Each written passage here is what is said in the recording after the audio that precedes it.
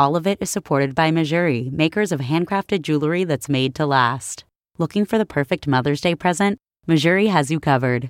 Get free shipping on all orders in the U.S. and Canada, plus a 2-year warranty. Head to mejuri.com/allofit or use code allofit for 10% off your first order. That's mejuri.com/allofit.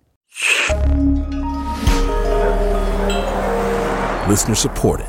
WNYC Studios. First up, a beloved novel transformed into a musical, Sue Monk Kidd's The Secret Life of Bees. With a new book by two-time Pulitzer Prize winner Lynn Nottage and the music composed by two-time Tony Award winner Duncan Sheik, The Secret Life of Bees received 3 nominations, including Outstanding Musical. Set against the passing of the 1964 Civil Rights Act, a South Carolina teenager tries to escape her bigoted and abusive father. She is also on a quest to learn more about her mom. Joining her on this journey is her housekeeper, who's really her caretaker, Rosaline, played by Sekon Sinblu, who must leave town because she angered and was beaten by a mob of locals when she simply tried to vote. The two end up at the home of the Boatwright sisters in search of something. Variety called the musical, quote, a glorious musical of faith, hope, and honey. This show has buzz to it. I spoke with Lynn Nottage, Duncan Sheik, and Sekon Sinblu about The Secret Life of Bees when it was playing at the Atlantic Theater. I began by asking Lynn why she decided to work on this musical. Let's listen. Well, I read the book and immediately I was so moved by it. And then I discovered that I would be collaborating with the great Susan Birkenhead and Duncan Sheik, and it became very easy for me. But in some ways, the book spoke to my heart because it's a book about trauma and the way in which we move through trauma and heal. And it's a spiritual book, and it's a book about building community. And I thought this moment in time, it's something that I personally feel is very important. You are a big researcher. Yes. And this is your first time writing a book for a musical. What kind of research did you do about writing a book for a musical? You know, the wonderful thing about writing a book for a musical is that the characters have already been developed. And Sue Monk Kidd did a lot of the research herself. But the book takes place in 1964, which is the year I was born. And so it was really, for me, quite a delight to be able to go in and investigate what was happening in the South in 1964. It's also a book about the civil rights movement. Mm-hmm. And it takes place on at the very beginning of the Civil Rights Act, which happened July 3rd or July 2nd. People will call in to correct me. And so it really allowed me to revisit that moment in time with a kind of specificity that I haven't before. But it's really, but you don't hit us over the head with it. It's not too on the nose. I mean, that's sort of, well, that's your talent, that's your skill, to bring it to us but not hit us with it. Well, you know, I think one of the things that we wanted to do, and we talked a lot about, is filter the storytelling through a 14-year-old who really doesn't know that much about what's happening in her hometown. And she's a 14-year-old white girl. So how do we explain to her what's happening with the African-American population at that time? How do we explain to her what it means to build a community of resistance and a community of resilience? And so that's the story that we wanted to tell. So Duncan, you have a little bit of a head start in the research area because you are from South Carolina. Yeah, I grew up on Hilton Head, and there were many sort of Gullah and Geechee communities right nearby, like Defusky Island. Mm-hmm. And you know, when I was like 7, 8 years old, we'd go camping over there, and it would be like, oh, there's the pink house, and there's the blue house, and there's the lime-colored house. And, you know, it was sort of like, it was mysterious and wonderful, but we sort of didn't understand it because we were like these white kids, you know, who were just going camping over in Defusky. So, anyway, but I think I'm hoping I sort of took some of that energy in. And then, you know, when like Lynn, I went to Brown, and I was a... Whoop, whoop. Sorry. What? We're talking about the mafia. Sorry. Yeah. But I was briefly a religious studies major, and I sort of was studying about sort of syncretic religiosity and how... you know, when slaves were brought over to America, they were sort of forced to become Christian, but they, underneath Mary and Jesus, they had carried their own spiritual practice. Carried their own spiritual practice. So that sort of interweaving was really, really powerful to me, and I think that's something that's really important in the show, even though we don't express it explicitly, but it's there. It's there, yeah. And the civil rights aspect is there. That's where we want to bring in Rosaline. Yes. Where is she in her life when we meet her?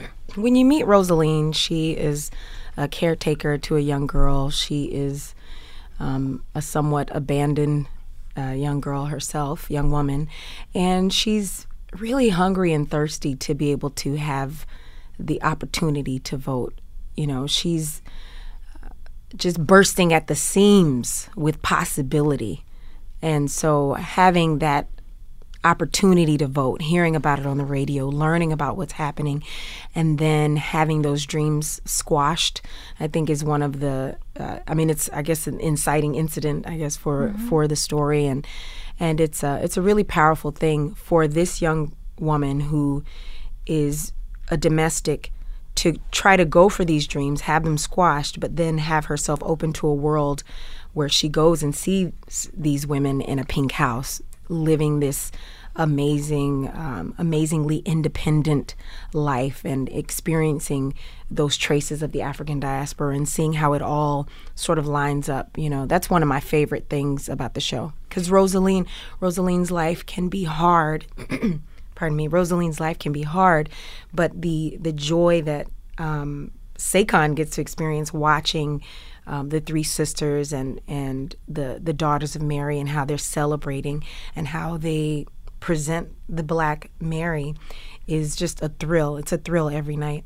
And can I add to that? I mean, one of the things that I really enjoyed about working on this is that the three sisters, August, June, and May, are these African-American women who've really forged a community that's idiosyncratic, that's independent, and that's rich and religious and representative who they want to be, and in opposition to the white patriarchy, which is outside, which I feel is trying to oppress them. And I love that it's a joyful community, that it is this community of resistance. Mm-hmm. Books and instruments, you know, just as looking through the eyes of Rosaline coming to this home and seeing these women, just even there's a scene where we're looking at the machines that they use to separate the honey and just seeing these women who are running their own farm and how the people say, oh, it's the best honey in the area. Like, they're entrepreneurs, you know? Yeah. My guests are Lynn Nottage, Sekon Sembla, and Duncan Sheik. We're talking about The Secret Life of Bees, the musical. I'm so interested in the pacing of the music, Duncan, because Sekon has this barn burner song that might be in the first 20 minutes. It's just like Sign My Name. Yeah. I mean, it is just a big barn burner. I love that. Yeah, you know, you're in, you get it. And sometimes in musicals that comes a little later on. Yeah. What was the thought process behind having that so early on? Well, that was one of the first songs that we wrote together, and it that really had just to do with the narrative arc of the story, and so that comes fairly early in the story. So it's one of the first things we worked on. And I sang a version of it at a fundraiser a couple of years ago. I think, like as we were doing readings and workshops, that song, it was always a good solid barn burner. I love that you use that word. Yeah, that's already there. And we also wanted to begin with a song that felt very joyful and optimistic, and then it's disrupted. And then and then immediately you go into this much darker place. Right, because she's singing about how she's going to vote, she's going to take advantage of this. This is a huge opportunity, and then she's beaten by this white mob. Yeah. Lynn, what was the process of working with the lyricist? I actually had a very intimate process of working with Susan Birkenhead, who is an extraordinary lyricist. I'd never written a musical before, and so she was really the crutch that I leaned on and really guided me very beautifully through this process. I mean, she's a veteran, and she told me early on that the book, as a book writer, my role is really to nurture and support the storytelling, but I have to get out of the way for the lyricist and the composer to do the heavy lifting. And for me as a playwright, that was hard because my first impulse is always to do the heavy lifting, to do the storytelling. And I realized that when you're writing a musical, that the lyricist is doing the most expansive work. And in some ways, it made my job a little easier. Okay, but I'm going to blow smoke for a second because I've seen what Lynn has done over the course of the past couple weeks where, like, line by line, it's gotten so much more concise and perfect. Every line is economically... And so I really appreciate what's happened over the past few weeks, as we've been working on it. But, I mean, the interesting thing about building a musical, that it is an intimate process. As a playwright, I'm used to working by myself. Even though theater is a collaborative medium, making a musical is much more collaborative. It's really taking all of these idiosyncratic voices and people who want to rule over their own fiefdom. A lot of cooks in the kitchen. And learning how to be communal and learning how to respect each other and ultimately create work that is in one single voice. All of it is supported by Mejuri, makers of handcrafted, ethically sourced jewelry for every day that's made to last. Looking for the perfect Mother's Day present? Mejuri has taken the guesswork out of gifting, offering everything from dainty 14K solid gold pieces to pearls, diamonds, gemstones, and more. Make it personal with an engraving, or if you can't decide, check out their curated gift guide. Let them take care of the rest, gift wrapping included. Get free shipping on all orders in the U.S. and Canada, plus easy returns and a 2-year warranty. Head to mejuri.com/allofit or use code allofit for 10% off your first order. That's MEJURI.com/allofit.